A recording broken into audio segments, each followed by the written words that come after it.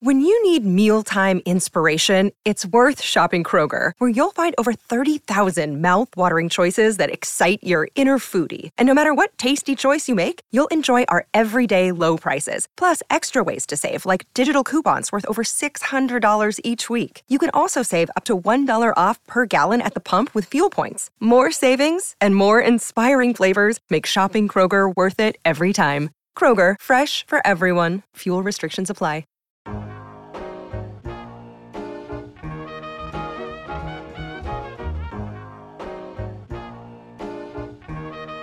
CJ on the beat.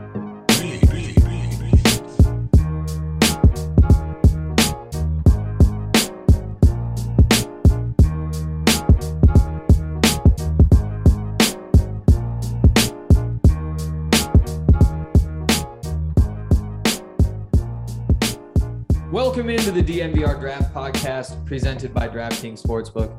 I'm Henry Chisholm, and we've got three of us here today. We're talking about receivers and tight ends. It's going to be a lot of fun. It's me, it's Jake Schwanitz, it's Andre Simone, and Justin is not here. So we're not going to get to hear his thoughts on Trey McBride, although I think we probably know what those are already. I think we're pretty clear on that one. He's made his stance well known. I think he has. Worked hard all year to make sure he could miss this pod and not feel guilty that he didn't get his Trey McBride takes in. Maybe we dodged a little bit of a bullet. Maybe this is no longer just a Trey McBride podcast. Yeah. Actually, when we get into these tight ends, I've got a fun name to drop. I was out at CU's Pro Day a couple days ago. Matt Lynch didn't do all that much on the football field, but tested better than just about all of the tight ends at the combine, which counts for something. Maybe we'll get into that in a second instead of some Trey McBride stuff. Before we get into the tight ends and receivers, though, we have some Broncos news to catch up on. You know, this is the time of the year when we really figure out what the Broncos could be interested in the draft. And a couple of these signings will make some big differences. We touched on Russell Wilson last week. Obviously, quarterback is off the board. But we also have the new defensive lineman, DJ Jones, a veteran backup tight end from the Ravens who came in here too. And then also, what am I forgetting? Randy Gregory, of course, Randy Gregory. How could you forget Randy Gregory? And he's going to wear number 5? Yeah. That's a fast number. It's a fast number. It's a fast number. It's a hell of a contract. And then you saw the kind of money that Vaughn commanded on the open market. Oh, my goodness. It's wild. Yeah, I mean, quite literally the most valuable defensive player in NFL history. I would venture to say by maybe a healthy like 80 million at this point. You'll see how much of that new contract he ends up earning straight up. But man, a guy what a legend. And a draft pod hero through and through. Second overall pick. Highest natural pick the Broncos have ever had. So, man, congrats to Vaughn. But, yeah, back to the Broncos. You love to see those additions in the trenches. I would also add Tom Compton as kind of a swing offensive lineman, really, not even. But a guy who in this zone blocking scheme could kind of be, you know, if you squint, he might be able to salvage a few games for you at right tackle while they also re-signed Calvin Anderson, right? So they've got a few options on the cheap there. And I mean, it's kind of the philosophy we saw coming from the last episode. We felt like they were pretty set on offense, right? Skill positions especially. Sure, needs at tight end, needs at right tackle. That was the glaring one. They might be filling that on the cheap. They also re-sign Andrew Beck. So between Alberto as your receiving tight end, Tomlinson as your blocking tight end, and then Andrew Beck as that H-back fullback, which obviously should be a little more featured if we're going full-blown West Coast. And also, let's face it, like kind of embracing the offensive identity with this team, not just through Russ, but through Javonte Williams as well. And I mean, shit, that's how you help an inexperienced right side of your line. You just pound the ball and don't let them drop back, 40 times a game. But then they invested the heavier money on the defensive side and especially in the defensive trenches. And they're guys who you're analytically inclined kind of going with these dudes. You're also going with some of the younger top options at their position. DJ Jones, especially, quite young. But most of all, you are taking a leap of faith on both Jones and Gregory that their career years they had a season ago are replicable and aren't just a flash in the pan. And that's the big gamble. And if you win both those gambles, holy cow, you're going to have a formidable line. If it's a little more middle of the road, okay, you might be overpaying just a smidge. And, you know, if they prove to be more the rotational guys they were earlier in their careers, these will look like bad contracts. Let's yeah, go ahead, Jake. Just seeing how they're kind of still throwing resources at the defensive line after, I mean, I'd say it was an average year last year, right? I mean, I don't think the defensive line was a liability. And, you know, you get a quote unquote premier edge rusher like that. You know, we were talking about bringing back Vaughn, and then you still have Chubb. And, you know, we've talked about Chubb and I guess his struggles at times, but, you know, kind of getting that other guy opposite him, I think is huge, especially with Chubb going into contract year. Defense is looking nice. Totally. Yeah, and I think you're really seeing them embrace a four-man front. I mean, it felt like that all along, and just the guys they were looking at that edge spot. Jones and Draymond on third down are going to be formidable in the middle. Feels like you probably need a more run-of-the-mill two-down nose tackle, but again, late in the draft. Just kind of the run-of-the-mill replacement level free agents. You figure you can plug that gap. Josie Jewell also re-signed. So, I mean, there's a lot of things to consider here with their outlook now that we have seen them. I mean, kind of a lot, the majority of their at least cap resources to the roster we're kind of looking at right now as far as what the biggest needs are and what you're looking at as far as in the draft here to address those biggest needs. I also love that Cooper, Chubb, Gregory, you can go power. You can go length with all those three. You can really attack the inside shoulders on tackles. You can go stunts with those more athletic defensive tackles at the 3-tech. So if you can figure out how to stop the run, and again, part of stopping the run is just going to be not being down a touchdown, not being down 10 points for most of the second half every game.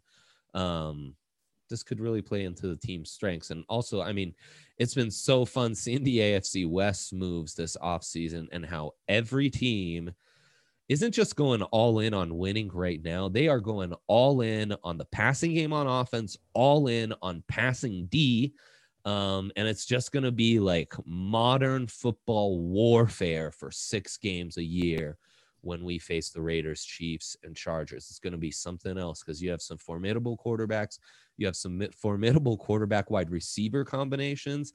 And then you have the best edge rushing duos in the league. I mean, like across the board on every single squad. It's nuts.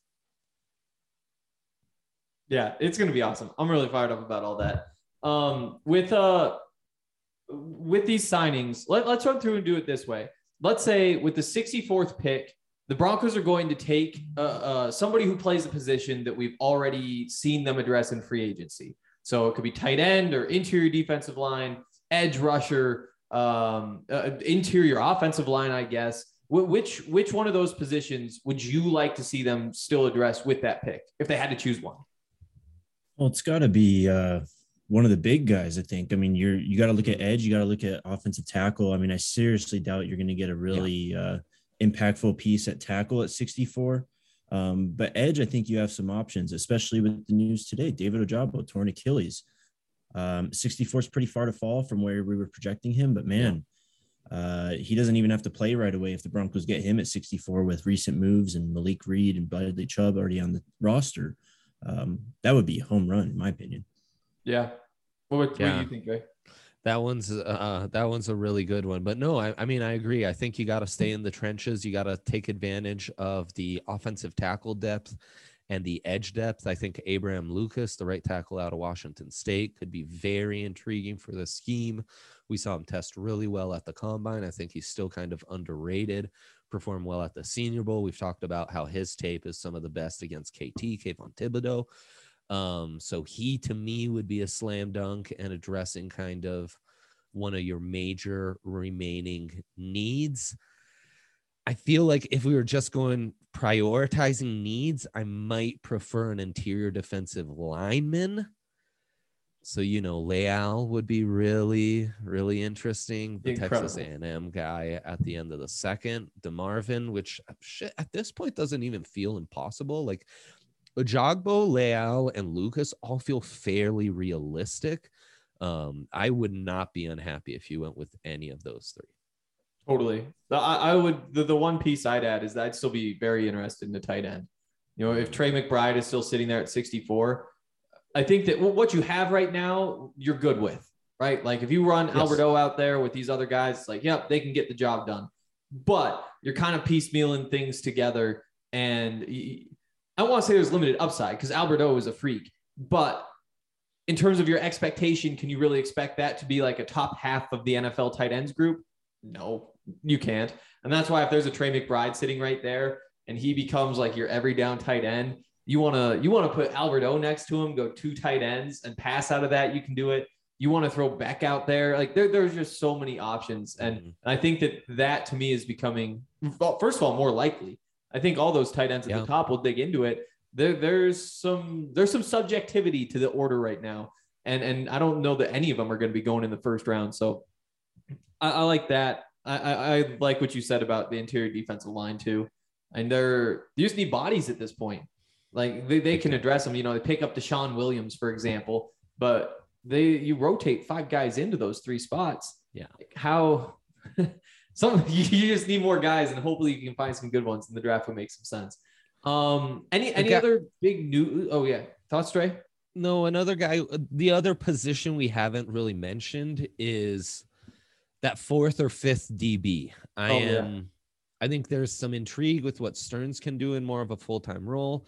There's some, our guy is Jamar Johnson out of Indiana, one of the leaders in college football and interceptions, who I really like in kind of that nickel spot. I'm very intrigued by him being able to have more snaps. And from what we heard on the Kareem Jackson interview, I think that was on NFL Network, it sounds like the team is in talks with him and might figure something out with him. But, regardless, you still should be in the market for a third corner. You still should be in the market for maybe that added safety who can kind of be that nickel back for you. We saw some of these safeties perform really well at the combine. It is a deeper cornerback group. And so I think that would be another position at the end of round 2. And I mean, we've seen it. Like, this is not a front office that's going to shy away from drafting DBs again and again and again. So that definitely should be on our radar at the end of round 2 as well. Totally. And I didn't include it just because they haven't addressed it yet. But to me, that DB is the biggest need on the team. And again, like odds are you're going to wind up with Kareem Jackson or with Bryce Callahan or something like that. So you don't really need to panic. But as it stands right now, like more often than not, you are going to have Caden Stearns and Michael Ojemudia on the field, which could work out just fine, but it could also not work out, in which case that'd be really disappointing in a division with the quarterbacks that we've talked about. And on top of that, if you do have your one injury, then where does that leave you? And so, they need to do something. And I think odds are Kareem's going to hold out and see if he can get a big deal. And late in free agency, he's going to wind up taking $5 million or something for the Broncos and come back. And, Bryce Callahan, you got to move on from him at some point. The sooner, the better, in my opinion. But is it right now? Like, I just don't know that there's a better option. You could pay more and go get like a Stephon Gilmore or something. But Bryce Callahan with those injuries, I don't want to touch it. On a 1-year deal, though, to fill that slot need, it's probably your best option. You also got Kyle Fuller, who was on the roster too. He's a free agent. I know it was kind of not the best year for him, after he was a notable acquisition, but he's a guy familiar with the locker room. So you kind of look to him. But yeah, I agree. The need at second in the secondary is pretty massive. And then, I mean, Devontae Adams is in the division now, guys. Devontae Adams, Tyreek Hill, Keenan Allen, Juju just signed with the Chiefs. It's one of the drawbacks, I guess, of trading for Russ is now you don't pick that high. And these are the holes that don't really necessarily get completely filled. You kind of have your fingers crossed a lot more here. Yeah, it feels like in a hypothetical playoff series down the line, that need and right tackle are probably the ones that'll cost you the most when it's like, well, shit, they just couldn't block Chandler Jones. And like, yeah, it makes sense. Chandler Jones just couldn't be blocked one-on-one by Calvin Anderson. Yep, checks out. They just couldn't cover Keenan Allen. Like, yeah, makes sense. You had Jamar Johnson on Keenan Allen, you got torched. Or Hunter Renfrow. Like, yep, sounds about right. So those are the big ones where, again, modern football, pass D and passing game, where you really got to address those and kind of feel a bit more comfortable than where you're at right now. Absolutely. We've got a lot to talk about. We're going to dig into these tight ends. We're going to dig into these wide receivers today. Hopefully we aren't going to take too long going through that, but there are a lot of players to talk about. Before we jump in, though, want to remind you guys that if you're not a member of DNVR, you absolutely should be.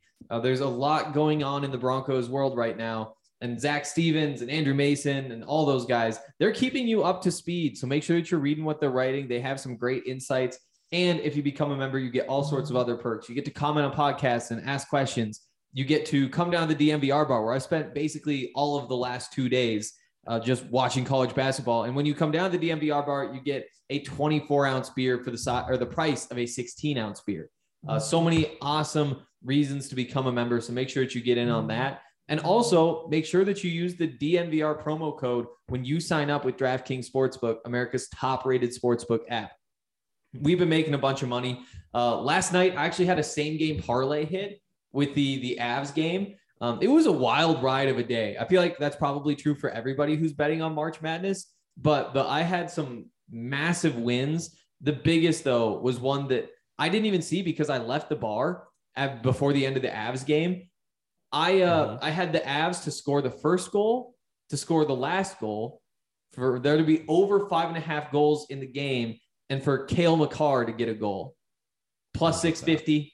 Big old win to cap the night off, and now I get to make more money today. DraftKings is the best sportsbook app, and like I said, sign up with that code DNVR so that you can get $200 if you hit a $5 bet on any college basketball game that's going on during this tournament. Again, you pick any game, you pick any team, just put $5 on them as a new user. You'll get $200 in free bets if they win. It's that simple. Download the DraftKings Sportsbook app now. Use the promo code DNVR. Bet $5 on any college hoops team to win and get $200 in free bets if they do. If they win, you win with promo code DNVR this week at DraftKings Sportsbook. Must be 21 or older. Colorado only. New customers only. Restrictions apply. See DraftKings.com/sportsbook for details. Gambling problem? Call 1-800-522-4700. All right. Boom. Let's get into these tight ends.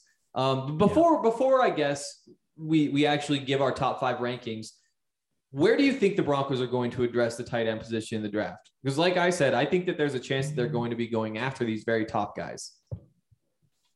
I think if there's a top guy, McBride, if he's there at 64, that's easy to me. It depends on who else is there, obviously, but getting him at 64, I think would be pretty good. But day 3, there's a few guys that I'm kind of looking at, and I think that's where the value really kind of lies for the Broncos. They, like you mentioned earlier, they have Alberto. They have kind of signed these role player guys, so it's not like this is a dying need. Yeah. But I think if you get one more guy, especially one more receiving threat, you really round out the skill corp really well. Yeah, and I like that because I do think that, like, without the top end talent, this really is a class that's built on the depth. There's a lot of really experienced guys. I think having that COVID year played into that a little bit, and because of that, everybody coming out is just 1 year bigger, 1 year stronger, and the tight end position, I think that's really valuable. Let's just jump in. Top 5. It's a solid class. It's not top heavy, and this is that classic scheme where you can use a few different tight end types And I mean, like, I don't need to tell Broncos fans who grew up on Shannon Sharp and like watching what Kubiak was doing with the Texans with Owen Wilson and guys like Owen Daniel, sorry, and guys like Owen that. Wilson. Yeah, well, Wilson, yikes. So yeah, definitely feels like this is the kind of scheme that could maximize a few unheralded gems that you can find in day 3 and beyond.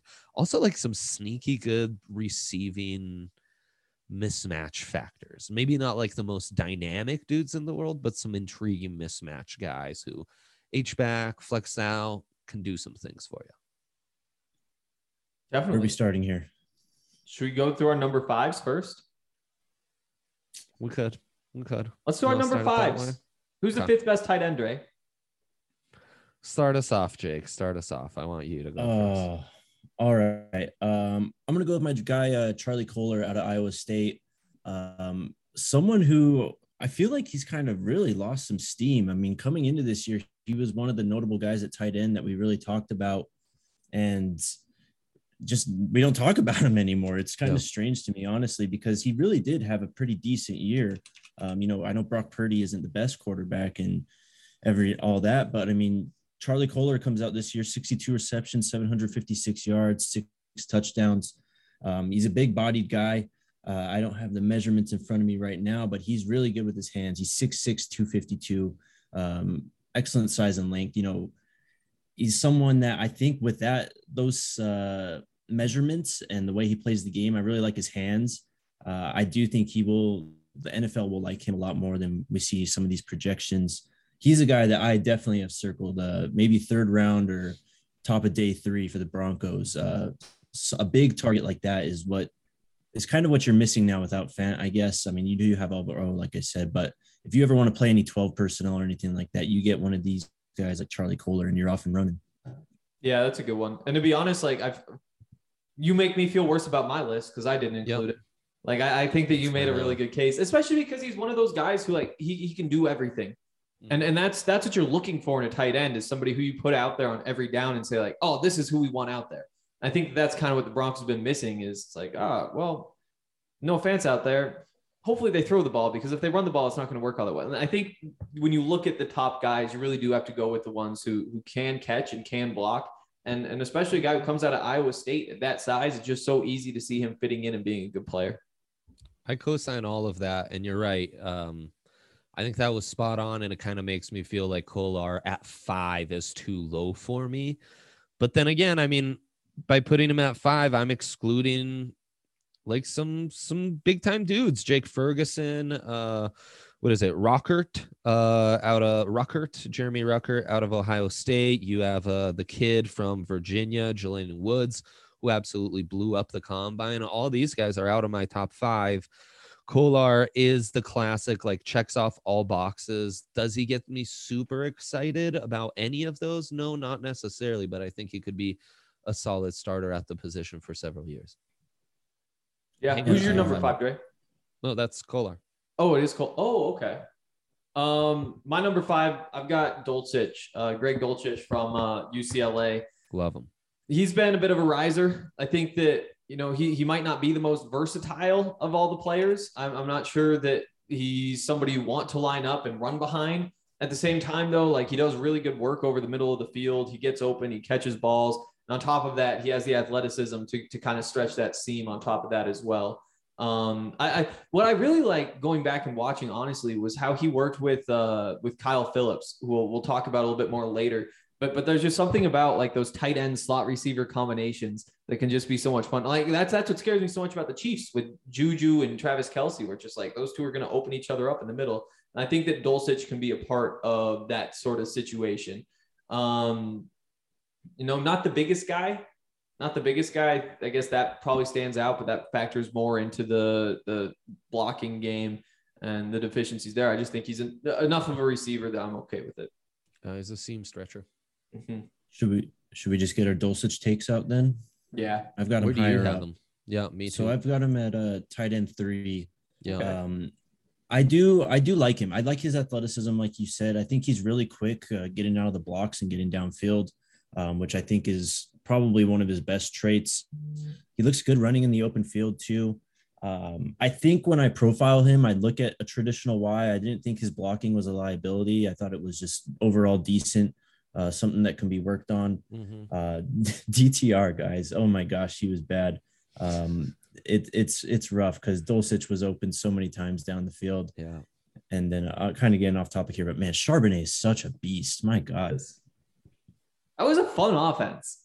Like great DTR was chaos, but the rest of it, and that, honestly, chaos is kind of what made it so fun. Oh, 100%. 100%. He's third for me too. He's really like 3A over Cole Turner's 3B. So there you go. Spoiler, that's my 4. They're both, like receiving tight end mavens. I feel like Dulcich has a bit more of a natural fit in an NFL system compared to Turner, who's more of an air raid flexed out product, but I like both of them. I think they're both like seam stretchers who I feel comfortable flexing out in the slot and kind of, picking and choosing some mismatches. I think there's some red zone ability there. Isaiah Likely is kind of another guy who fits into that mold out of Coastal. And he's another exclusion for me out of the top 5, but a guy I'd be very intrigued by with the Broncos, just like I'd be intrigued by those Big Ten blocking tight ends like Ferguson and Ruckert later on for Denver as well. But yeah, I like Dulcich. Dulcich is a guy I liked all year. He's a guy I liked at the Senior Bowl, and then he put up some impressive numbers at the Combine. I'm blanking on who that other receiving UCLA tight end that came out a couple years back, who I was high on was, and he's kind of had injuries and not fully panned out. I can see Jake's kind of got, what's his name? Yeah, but I mean, it'll come to us. But yeah, so that concerns me a little bit. But yeah, he's a decent piece. I wouldn't commit more than like a top 80 pick to him, I don't think.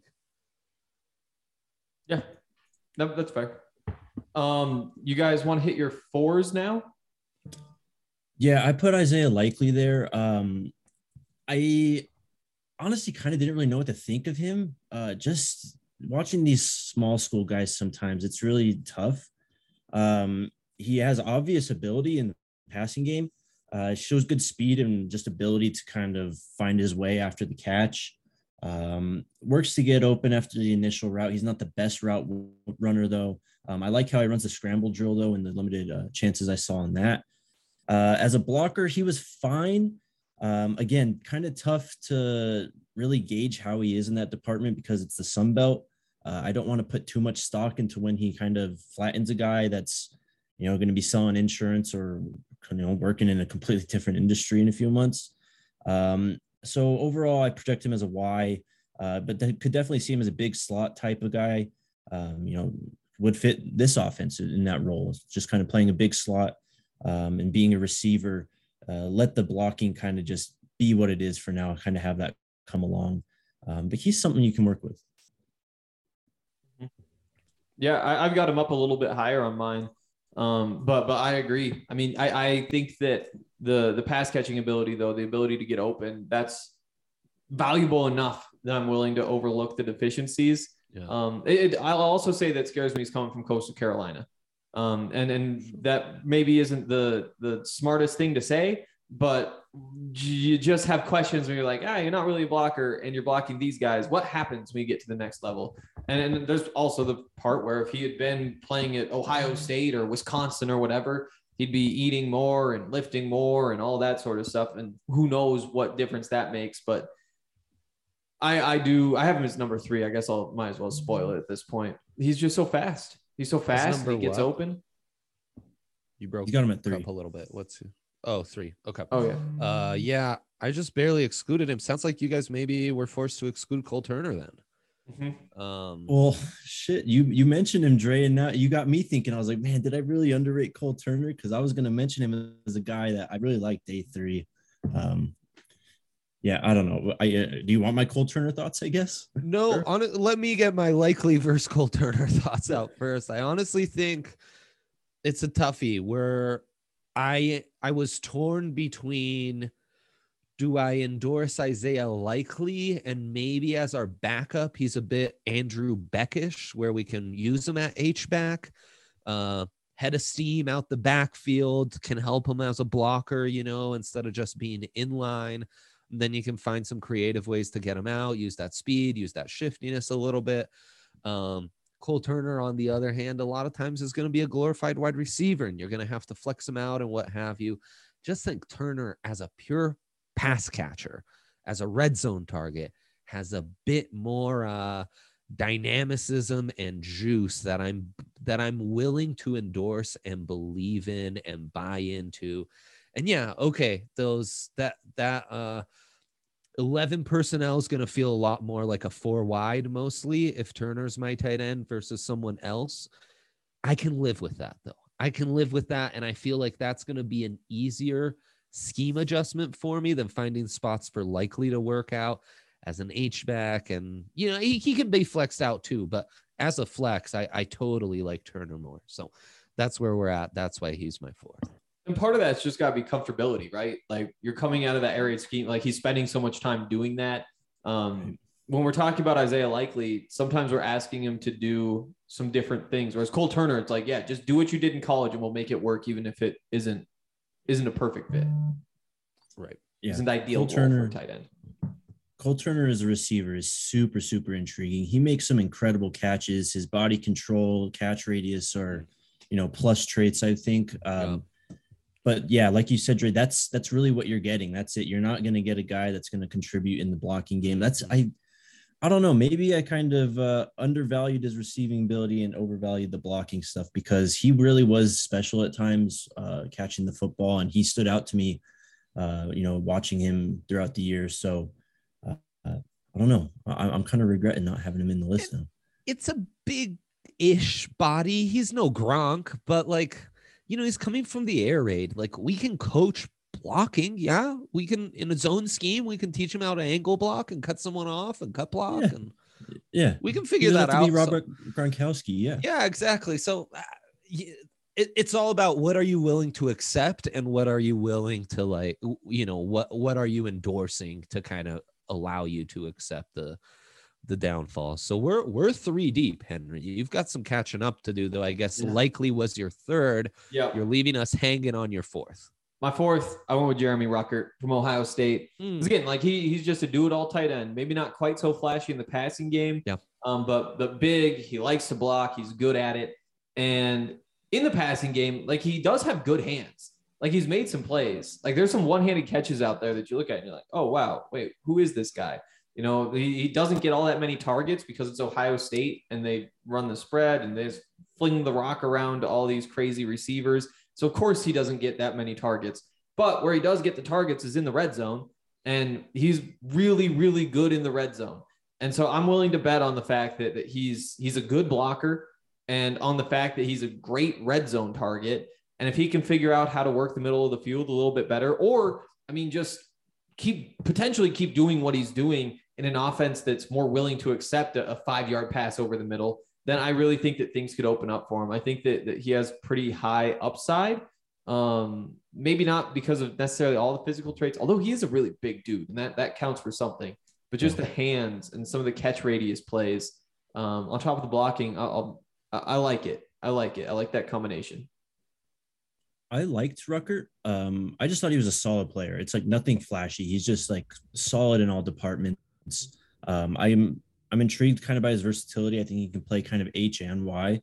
And in the receiving game, he's fine. He does look, I did actually come away kind of impressed how he ran in the open field. He's the guy that he's the definition of if the Broncos took him day 3, I wouldn't be upset. It would kind of make me peek my eye up a bit. I get a little bit excited for sure. But yeah, I wouldn't be upset if they picked him.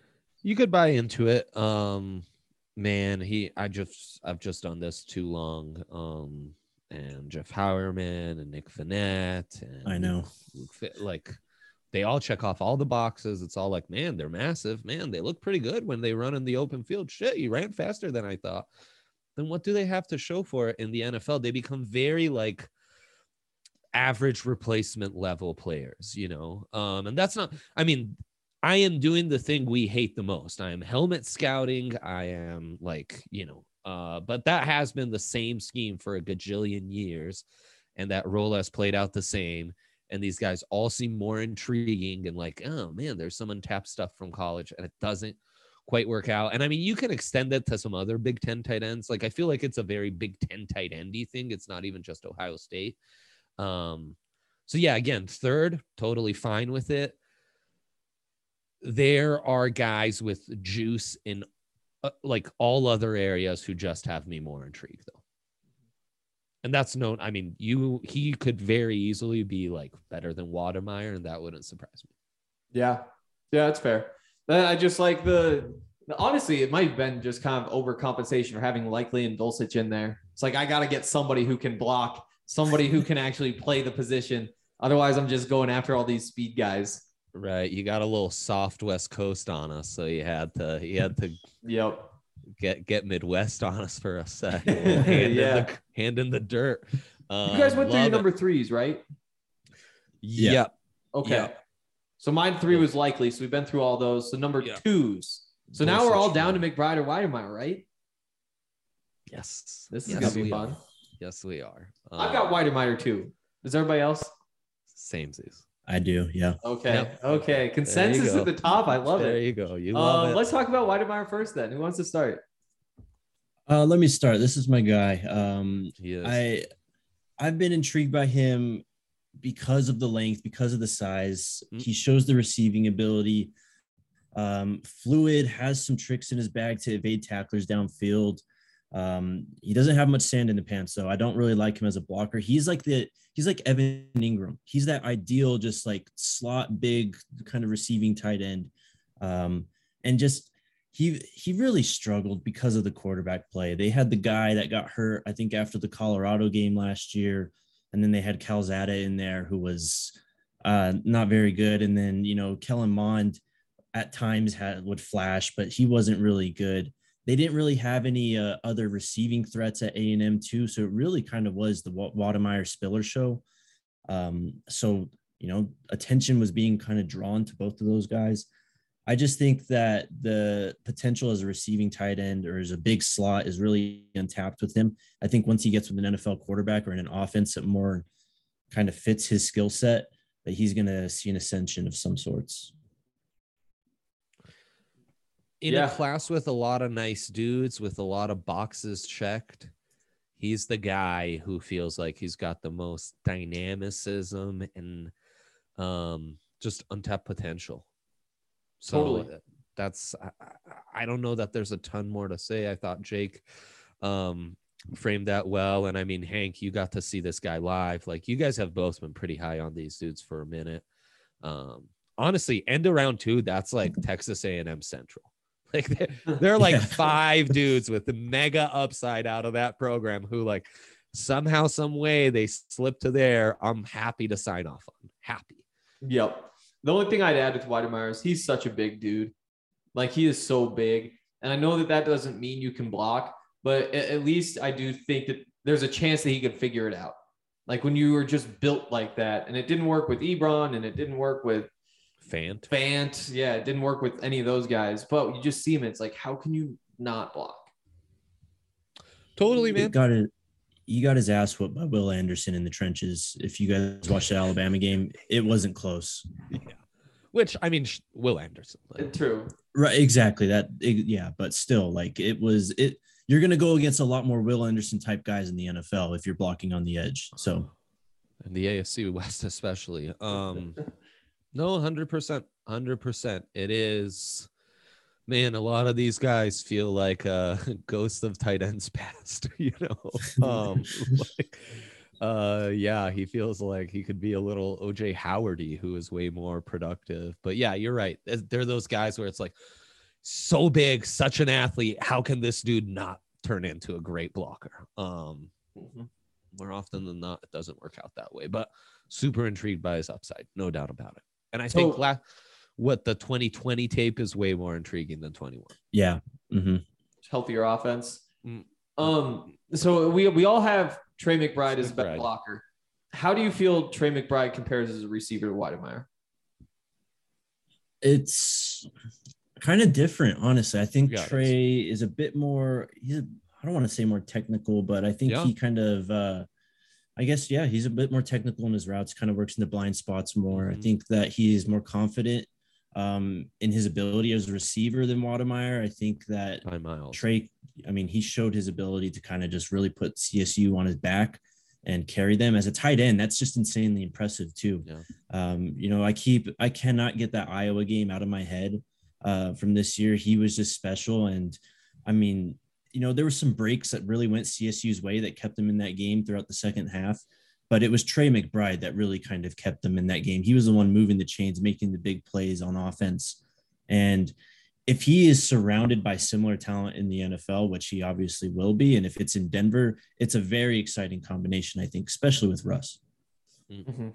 Mm-mm-mm. And I also think that catch radius is what really stands out. If you Wow. put the ball anywhere near him, and honestly, it reminds me kind of of George Kittle, where it's just like the ability to reach out and just like, yep, caught it. Yep, caught Yeah. it everywhere. And that's a massive comp to make. And obviously there's other traits that are different, but I do think that catch radius, it's just really easy to get excited about. And on top of that, he checks all the boxes, like he blocks, he does all those sorts of things. And so it's just, when you have that upside as a receiver and you can block, I mean, that's what you need to have to be a tight end one. And that's why he is to me. I think the big question with him is going to be margins, something we talk about all the time with traits, right? Is the elite traits give you extra margins. So when a play's blown, you've got that athleticism, or if you've got that size to bounce off a tackle, that is going to allow you to make an extra play. With him being undersized, you do wonder how much is he maxed out already? His body positioning is what really stands out to me on top of the technical skills and what you guys were talking about with the contested stuff. I mean, outside of Cole Turner and the Ohio State kid, every tight end we'll have talked about gets like a good 90 seconds of how crappy their quarterback was and what a great excuse that is. Trey McBride by a mile is the guy who played with the worst quarterbacks out of any of this group. I mean, really a triple option quarterback, and that's no insult to Todd Centeio, but that is what he comes from. And for him to be so productive, I just think in the flow of more of a West Coast offense where he can run his routes and get the ball on time and really excel with that positioning, he could. And when I squint, I do see a Kittle with maybe some decreased margins. Kittle's just such a madman, and it really, really helps him as far as a blocker and contested pass catcher. Now, it also hurts him because dude's been injured a lot. And I also squint at times, and I see some Kyle Juszczyk, a guy who could kind of be a pretty dynamic and special H-back.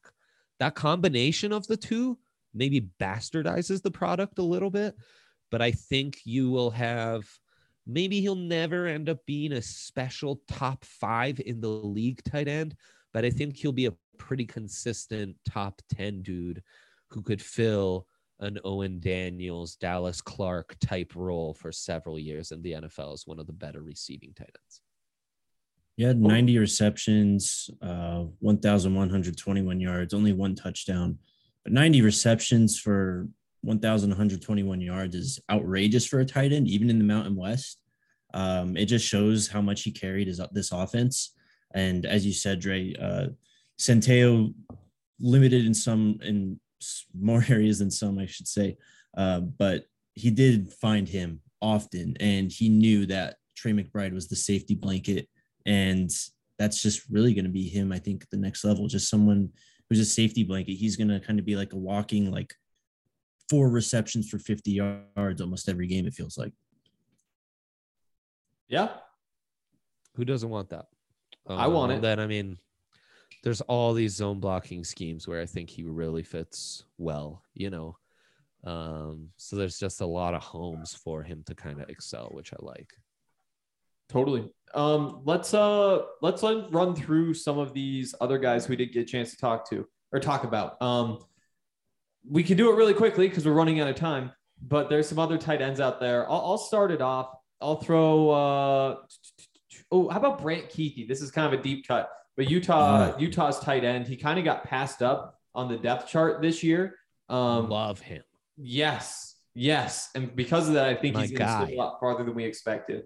A little bit undersized, solid receiver. But I really like the way he blocks as well. So I think that when he does block and he can provide a little bit of stuff across the middle, maybe some versatility too, potentially play him in that H-back or even fullback type of role. I think that's one who's kind of gotten forgotten this season. I like, we'll do our favorite sleeper. Okay. To not go too crazy. Big Grand Calcaterra guy here, the former Oklahoma standout, right? Like the dynamic wide receiver in the country. Gosh, dating like 2 years back, and medically retires for a minute and then goes to SMU and plays better. I think his stock has dropped off. There are some concerns as far as will he ever get back to that peak he was at as a Sooner. But if he does, he's, easily in front of likely for me and right there with Cole Turner as the top receiving tight end in the class. Obviously McBride and Watermeyer in that mix as well, with Dulcich. So Grant Calcaterra would be a guy I'd be very excited to pull the plug on day 3. My guy that I'm going to mention is Trey Berry out of Boston College. He's a guy, you're not going to find a lot of tape on him, but he's a graduate transfer from Jacksonville State. He had 33 receptions for 534 yards and a touchdown as a senior at Jacksonville State. Comes over to Boston College. Obviously, the Phil Dracovic injury kind of hamstrung that offense and really limited their potential. So he finished the year 21 receptions, 362 yards, 4 touchdowns. I'm kind of burying the lead. He's just a massive frame. He's listed at 6'6", 244. Some listings have him bigger than that, and he is an imposing body on film. Just someone, I think, with that body, he does have some receiving ability, and he's got a pretty impressive highlight where he hurdled and ran like 60 yards in an earlier game last year. So he's just someone that I'm going to be intrigued by. I love those dudes. It's always, tight end is always the big ass athlete who can be developed, or the guy we're kind of gambling on like some injuries and underperformance in college. So Kuthi, Calcaterra, and Barry, we've covered all 3. So beautiful. We sure have. And you know what else has you covered? Ripple has you covered. It's a fast-acting dissolvable. It's clinically proven to hit 2 times faster than the leading gummy. It starts absorbing within 10 minutes, so you can depend on a consistent experience every single time. And with Ripple dissolvables, you can make anything an edible. It's just a flavorless dissolvable powder. You just put it on whatever, put it in whatever, and it winds up giving you that consistent high. Ripple Quick Sticks are the most convenient way to get the fastest THC because you can just pour them on your tongue if you want. They come in a variety of different doses, so it depends on what you're looking for. So many different options. You can find them all at Colorado's premier dispensary, Lightshade. They have 11 convenient Denver Metro and Aurora locations. They offer something for everyone from the casual consumer to the connoisseur. And they have a premium selection of cannabis concentrates, top shelf flower, edibles, tinctures, accessories, and more. Plus, since you are listening to this podcast, you can get 25% off all non-sale items with the code DNVR. Shop online at lightshade.com for pickup or visit a Lightshade location near you. All right. Beautiful. Wrapping things up here with the receivers, and there are a lot of them, so we probably shouldn't waste too much time. Let's just jump in. Let's do top 5s again, and let's just start at number 5 like we did before. You want to go first, Jake? Hell yeah. Sky Moore, number 5 for me, wide receiver out of Western Michigan. I loved watching this guy. He ran, what did he run in the 40? It was a pretty damn good number. It was way up there. 4.41. When I watch him though, I cannot help but see Hunter Renfrow, like a more just like wound up Hunter Renfrow, because he has obvious burst off the line. He is able to win deep with his speed, but he's just got that Hunter Renfrow ability to, sacrifice his body, really lay out for the football. He's going to play in the slot. He's not a very big guy. The measurements are, oh my God, sorry, page is loading, 5'10", 195. So he's not small. It's a decent size, I think. Some good jumps. 3 cone at 7.13. So he's a slot guy, and you're not kind of hoping him to go out on the outside and go up with PS2 or anything. But he's just a guy that I think he's going to be a really good pro. Yeah. This class is filled with slot receivers. There's so many slot receivers, even up at the top. Like half of my top 5 guys, I feel like I would just put in the slot. And Sky Moore fits that mold. What you're really looking for, though, the guys that separate themselves are those speed slot receivers, the guys who can get open underneath and catch in traffic and do that sort of stuff, but also rip the seam apart. And that's really what stands out for somebody like Sky Moore. You look at the way the Broncos are built with Sutton and with Judy and all those guys. You put Sky Moore in the slot there and let him just stretch the field from the middle, take the top off, then open up all that space in the middle for Sutton and Judy. I love that. I love it. He's outside my top 5, though. I'll say that. That's a heater. Give us a round grade, Jake. I'm shook right now. This class is so loaded that to put someone like Sky Moore in the top 5 is a statement, and I respect the hell out of it. Yep. We'll get to it. I've got a round 2 grade on him. I've kind of broken it up into tiers, I guess. So he's just that speed, man. I think the speed and the ability to really just sell out for the football, that's something that a team's going to see and really buy in on. Yeah. I mean, productive, speedy receiver. That's a type. Keep the heat coming. Who's your number 5, Dre? Treylon Burks.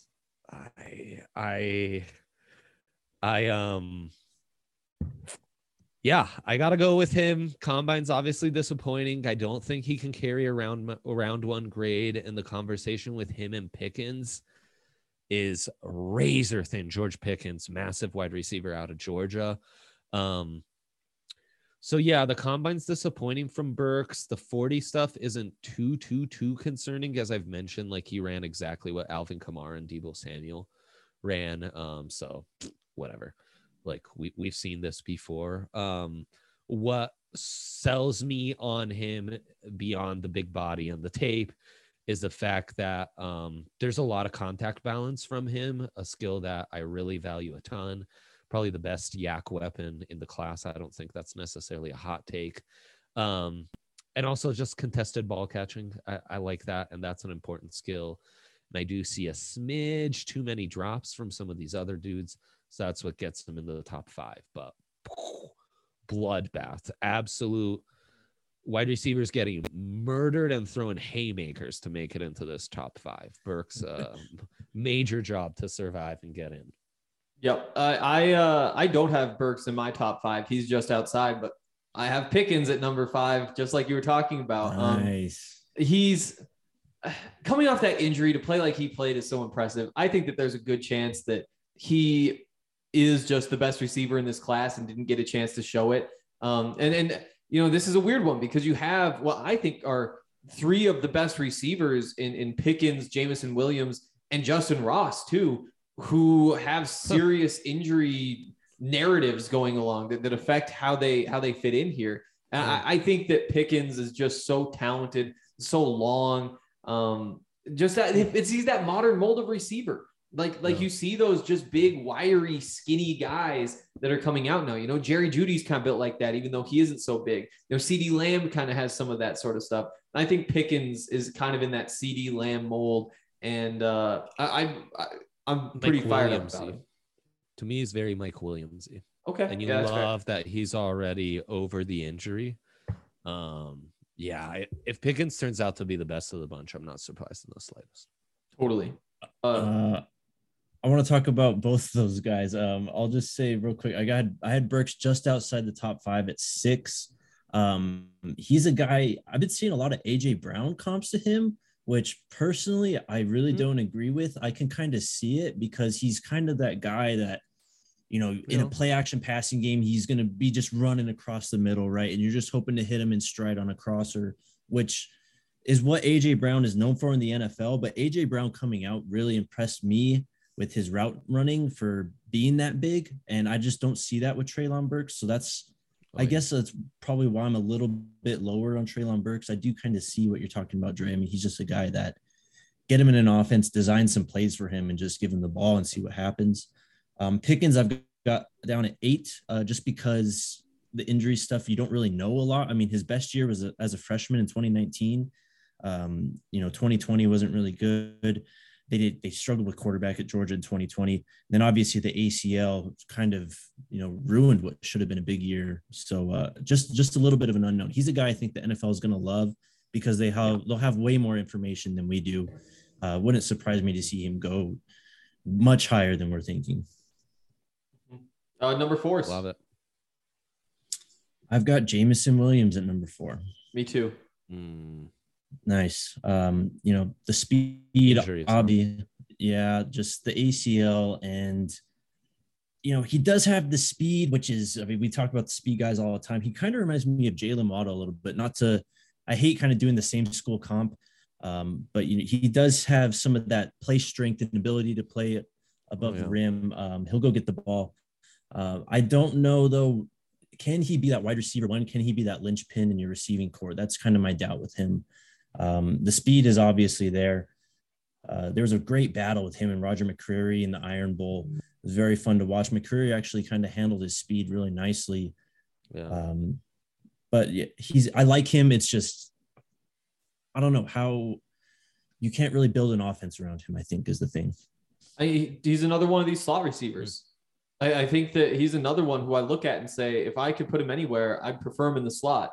Now he could probably play outside too. He could definitely play outside too, but he's really good. And the reason I don't have him up higher is probably just because of the ACL. I don't know.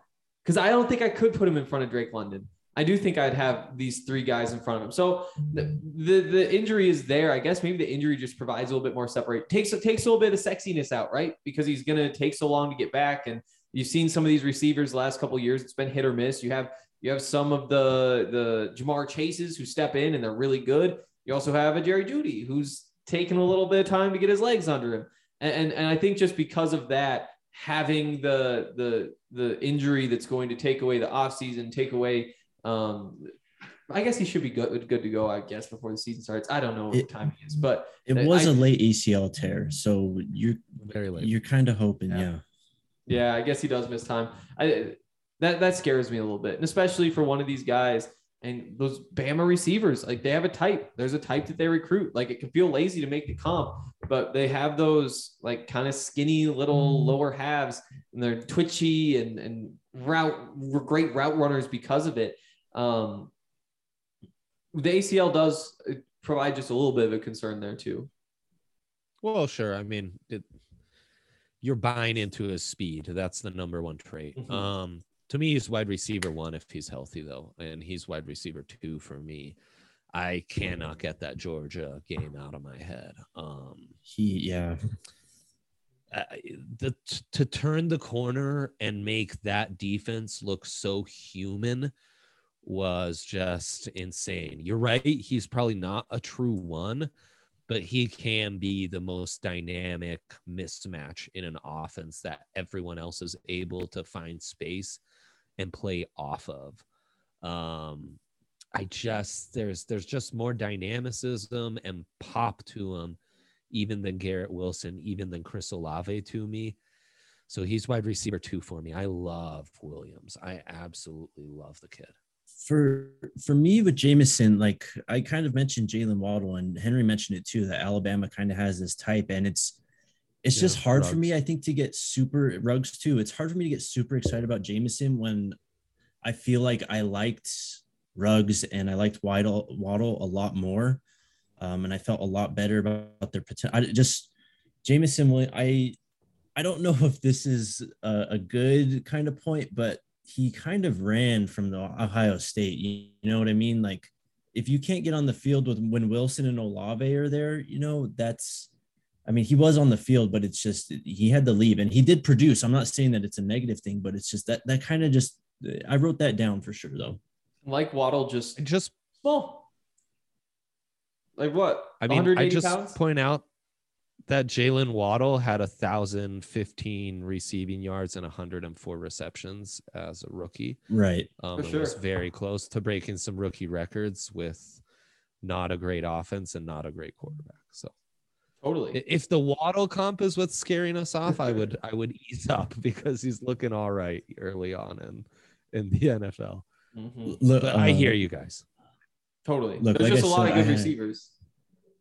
Exactly. There's a lot of good receivers. Like I said, I've got tiers. So when we finish this, I can kind of get into the tiers and explain myself a bit more, I think, because I did struggle placing Jameson with Drake London, who I had at 3. I don't know. Sorry if I'm getting ahead there. But Yeah. My top 4 all carry a first round grade. My 4th Right. guy is Garrett Wilson, a guy I really like, and was actually wide receiver 1 for me coming into the season because he's got that dynamicism. But I'll kind of give you the same concerns you guys have about Jameson. Is like he's not a wide receiver 1 in your offense. He's a nice weapon, but he's going to have to play off of other nice weapons than really be the straw that stirs the drink. I think in his like perfect form, he's Antonio Brown basically without the off-field stuff and a little more size and pedigree to him. Certainly coming into the league, I get that. I think he can be a really nice weapon. And I mean, I am scared off by these super explosive passing games with nothing but NFL wide receivers. That to me is a bigger lesson from the last couple years of Bama than like being weary of speedy wide receivers coming out of Bama. Is be careful with these 3 wide top 15 picks at wide receiver because it's not a super smooth eval. Wilson's finding just a ton of space off everything else that offense has to offer. Obviously, he's a beast. He's as twitched up as anyone. You can move him around. I like him ball, even on some direct handoffs, he can be special. But and again, he carries a first round grade, but he is 4th for me, just behind all these other guys, and we'll get into why the other guys are ahead. Drops too scare me a little bit. He was my number 1. And it was close. And you guys can probably imagine what this list looks like at this point. But again, the difference between him and, first of all, the difference between him and Jameson Williams to me is just the injury. I think that's the separator there. I just think that he's another one of these guys. I mean, another guy who probably fits best in the slot. Like all these receivers, and maybe that's just how receivers work nowadays. It's like, yeah, probably best in the slot. Maybe everybody's just best in the slot now. But I think he's fast. He catches the ball and runs with it. You can do some of the gadgety type stuff with him too. And there's just the production. And I mean, obviously the route running is what really makes him him. And that combined with the speed just makes him such a tough cover. He's my number 1. But again, like if you wanted to take Treylon Burks 1, I couldn't complain too much about that. Since we're on him, I had Garrett Wilson at 1 also. I think that he kind of reminded me of Justin Jefferson, actually, watching him, just with how he is at the top of his routes, just so sudden and deceptive. He was an absolutely lethal double move route runner. When he was running double moves, man, it was game over for whoever was covering him. Just really works his routes well. They're not telegraphed. He works in the blind spots. He has the speed to act as a deep threat, but he short and intermediate is his sweet spot. So I can definitely see why you would have him a little bit lower just because of that. And like Hank said too, I think he's listed at 6'1", 183. So you kind of have to put him in the slot, even though I don't think he necessarily profiles that way. I think that's his best route to immediate success early on. I get so excited about his route running, though. I think that's the thing that really sold me on him. Again, Justin Jefferson vibes for sure. Just at the top of the route, I always thought that was Justin Jefferson's best thing coming out of LSU, is at the top of the route, you had no idea where he was going. I get that same vibe from Garrett Wilson. Just smaller, though. Yeah. Right.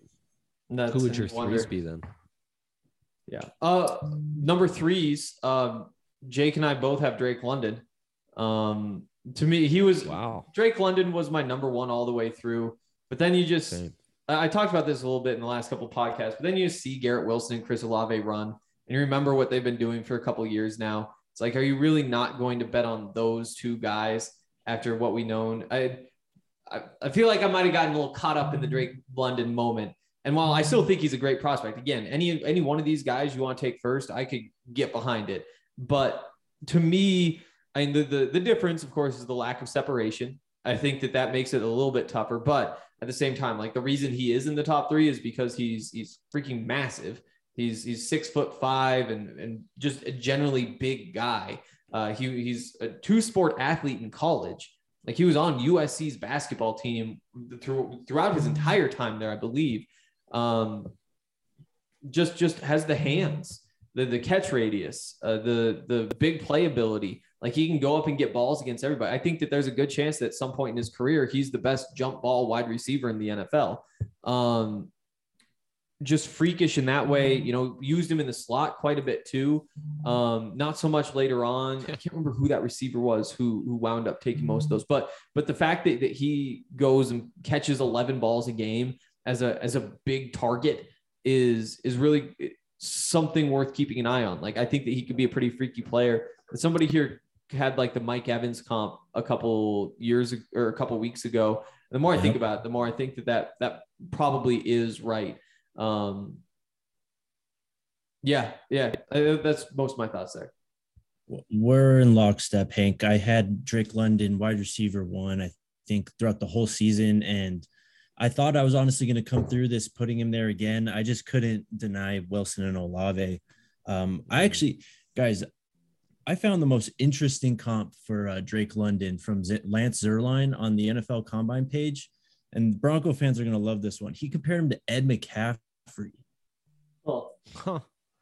He feels so much bigger and faster than Ed. Yeah, that's what I thought. Yeah, but I can see some of it though. Just the way he goes for those balls, that catch radius. It's obviously McCaffrey didn't quite have that, but McCaffrey played so big, and London just is big. Hank, he measured at the combine. He's listed 6'4", 219. So he doesn't quite get that 6'5", but he's there. And 219 is what stands out, man. Like when you watch that dude run, that does not look like 219. That looks like 195. Like the dude flies. Look at his arms too, man. I mean, he's a young kid. This guy is 20 years old. So we're only scratching the surface here. And I'm kind of talking myself back into it again, but I really like his movement skills. And not to go back to AJ Brown, but just when he was coming out, just seeing a guy that big really kind of squat down and just how like low he could get when he was breaking down. I see some of that in Drake London. And that just really impresses me, because to be that big and to have really some of that dynamicism in your route running I don't want to say rare, but it's getting there. It's getting there. Totally. And I think on top of that, I can't remember what Troy Aikman was talking about. It might've been saying like, yeah, if you throw Eli Apple out there against me and Troy Aikman, we're not going to be messing around with all these fancy route concepts. Like he's going to be running hitches. He's going to be running comebacks. He's going to be running digs and Michael Irvin, right? Is that who you're talking about? Is that what I always said? Yeah. But he said something like that after somebody lost, I think it was to the Bengals. And that's what Drake London can be. Like when we talk about these other guys where it's like, yeah, they can kind of open things up. They can go deep. Not sure if he can be your true number one. Like Drake London can be an identity. Like he can be a guy who if you put him all alone on one side of the field, you just say, go one-on-one against that cornerback. He's going to win because he just has the ability to catch every ball. Like the way he makes plays on those back shoulder passes down the sideline, it's just ridiculous. Like it's just ridiculous watching him play. Like it seems like those defenders typically just don't belong on the same field with them. And like I saw it when he played Christian Gonzalez at Colorado, and there was a drive where he had, I think it was 4 catches for 70 yards, including a touchdown, one-handed on a back shoulder, just turning around, reaching out of the end zone. Again, Christian Gonzalez is a guy who I think is going to be a top 100 pick next year. So is just a freakish talent, and I'm talking myself into it too. But again, like you see really productive receivers run sub 4.4s. You got to put them 1 and 2, I think. You guys are stuck in Ohio State was safer, but so what? Yeah. Drake London puts up those numbers at Ohio State. And I don't even know if those two dudes are the best wide receivers on Ohio State. Like after watching that tape, I think the sophomore with the hyphen might be the best. That dude has so much juice after the catch. Holy cow. I know. To me, you guys just broke down the wide receiver one in the class. And the way you described it, I think it's not even close. You guys just sold me even more. This is the one dude that there is no question. Is he a number one? Yeah, he's a number one. Yeah, he's the star that stirs the drink. Look at the wide receivers that got paid this year. Mike Williams, Devontae Adams, nowhere close to as dynamic as those guys were. Mike Williams, major concerns with back injuries coming out of Clemson, still drafted in the top 10. Soon as he found the quarterback, has turned into a star. The ankle injury scares me way less than the Mike Williams type injury. And I just think his speed is rare for that kind of big body. He is dripping with elite when it comes to running after the ball, size speed combination, contested catching, even the stuff he can do, the versatility inside outside as a route runner. Man, I just love this dude. I think he's dripping with special. I think he's a top 10 pick, or at least a top 10 ranked kid. I think these top 4 are all top 15 and carry solid set and forget round 1 grades. I honestly don't think this wide receiver class is that far off CD, Henry Ruggs, Jerry Jeudy. I actually think it's like right there. We just have a few more injury concerns at the top. Exactly. If not, we would probably be saying this wide receiver class is better. Let's be honest. Totally. Olave is the one guy we haven't broken down. He's my 3. He's your guy's 2 with the power of deduction. Safest by a mile, feels very Justin Jefferson-y to me. Probably more of a number 2 in an offense than a number 1, but that's fine. I feel comfortable with him in the slot, him outside. He's going to be great disrupting man-to-man coverage with crossers and all that. Pretty polished. Would like to see a little better contested catch tracking, but like he's still pretty good there. The 4.3 has got me all in. And route running. I mean, I know you guys praise Garrett Wilson. I think he's right there. I think he's right there with better hands. So Olave just slightly ahead of Garrett Wilson. And again, though, I think all 4 of these guys belong in the top 15. I totally agree. He's the safest wide receiver in this class. I mean, you got the speed, you see the tremendous catches, the hands, the route running ability. He doesn't have an injury. So he's going to be a day 1 guy. Day 1 meaning coming in and just he's plug and play basically. But so technically Garrett Wilson did run faster. I mean, we're talking about 100th of a second here. So what are we talking about at the, really at that point? But still, I think Olave's play speed it just was way more obvious and apparent than Garrett Wilson's. I think he gets out the blocks, man, and he's gone. Garrett Wilson, you kind of saw that at times, but I don't think Garrett Wilson was just the play speed. It's good. It's just not quite there. With Olave though, he's got good releases. He can stack defenders on his back downfield, wins off the line, inside out versatility, confident hands. He's, like I mentioned, he makes tremendous catches. He can, I can't remember what game it was. I want to say it was first game of the year versus Minnesota. He had a really special catch down the sideline. He's, like I said, safest wide receiver. Yep. And I mean, the other thing, I don't know if it's been brought up, just comparing him with Garrett Wilson, 6'1", 188 versus 6 foot 180. And it's not like that's a huge difference, but that extra inch and 10 pounds when you're trying to make the jump to the NFL, that's valuable too. And to be honest, like now I'm starting to wonder, is Drake London number 1, Olave 2, and Wilson 3? Did I just get this all the way backwards? At least the Broncos aren't up there. So it doesn't even matter.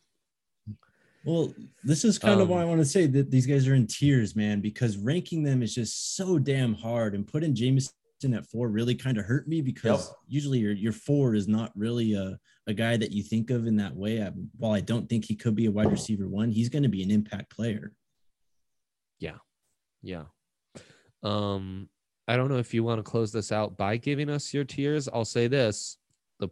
Prop on DraftKings Sportsbook as far as the top wide receiver drafted, you can get Garrett Wilson at plus 100, Drake London at plus 175, which if you're the Giants, I think Drake London wins by a mile because you already have Tooney and Ingram and you have your Saquon, you have your speed guys. You need that big body outside. Then it's Jameson Williams at plus 750, Treylon Burks plus 800, Olave plus 1200. Olave, to me, of that next tier, if you will, how they're ranked, easily the best chance of being the top wide receiver selected. So when I kind of looked at this, I had my S tier, your top tier, right? And they were the four guys. They were Wilson, Olave, London, Williams. I think that you can be happy taking either one of them if you need a receiver. After that, I kind of had an A tier. That's where I put George Pickens, Treylon Burks, Sky Moore, and then we didn't talk about him, but I have Jahan Dotson in there too. And then just behind that will be my B tier, guys that I'm really interested in, kind of day 2 and beyond. That's your Christian Watsons from North Dakota State. That's your Justin Rosses from Clemson, your Alec Pierce from Cincinnati. Who am I missing?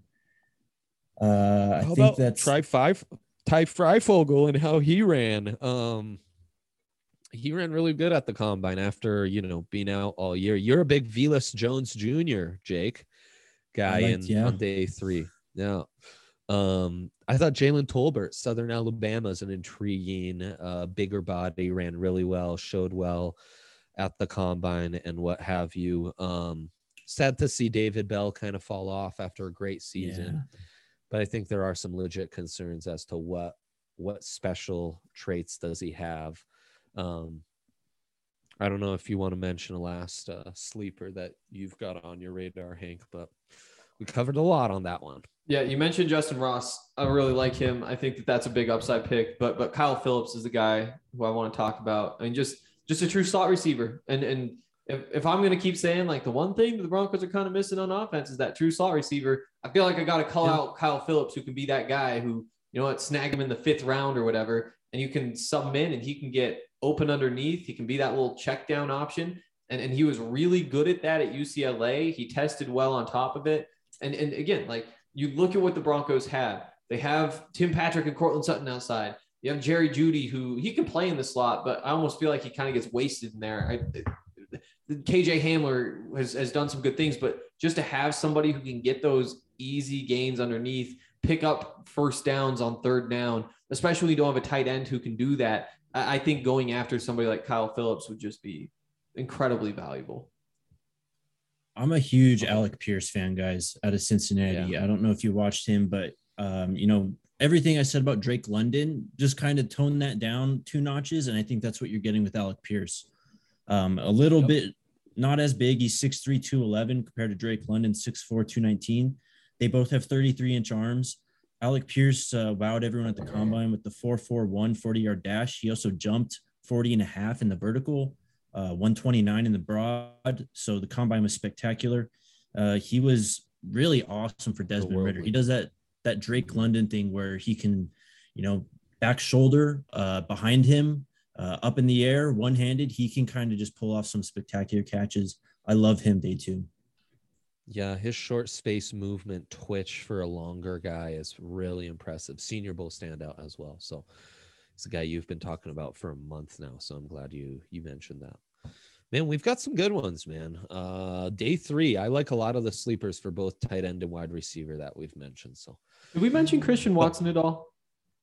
I mentioned him briefly, but we should talk about him. Freak from North Dakota State, like 6'4", 210, ran a 4.36. That's another one who he could be a star in the NFL. Yeah, he's a value pick for sure. Day 2, whoever takes him, you circle that one.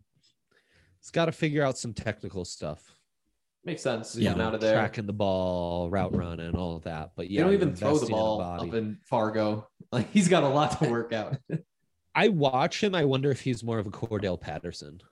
Just an athlete you gamble on, and it might take 8 years for him to find a role and find his utility and find the right number of touches, more so than just your standard wide receiver. But Debo, Cordell, we're making that transition where wide receiver running back in some cases is becoming a hybrid blended position.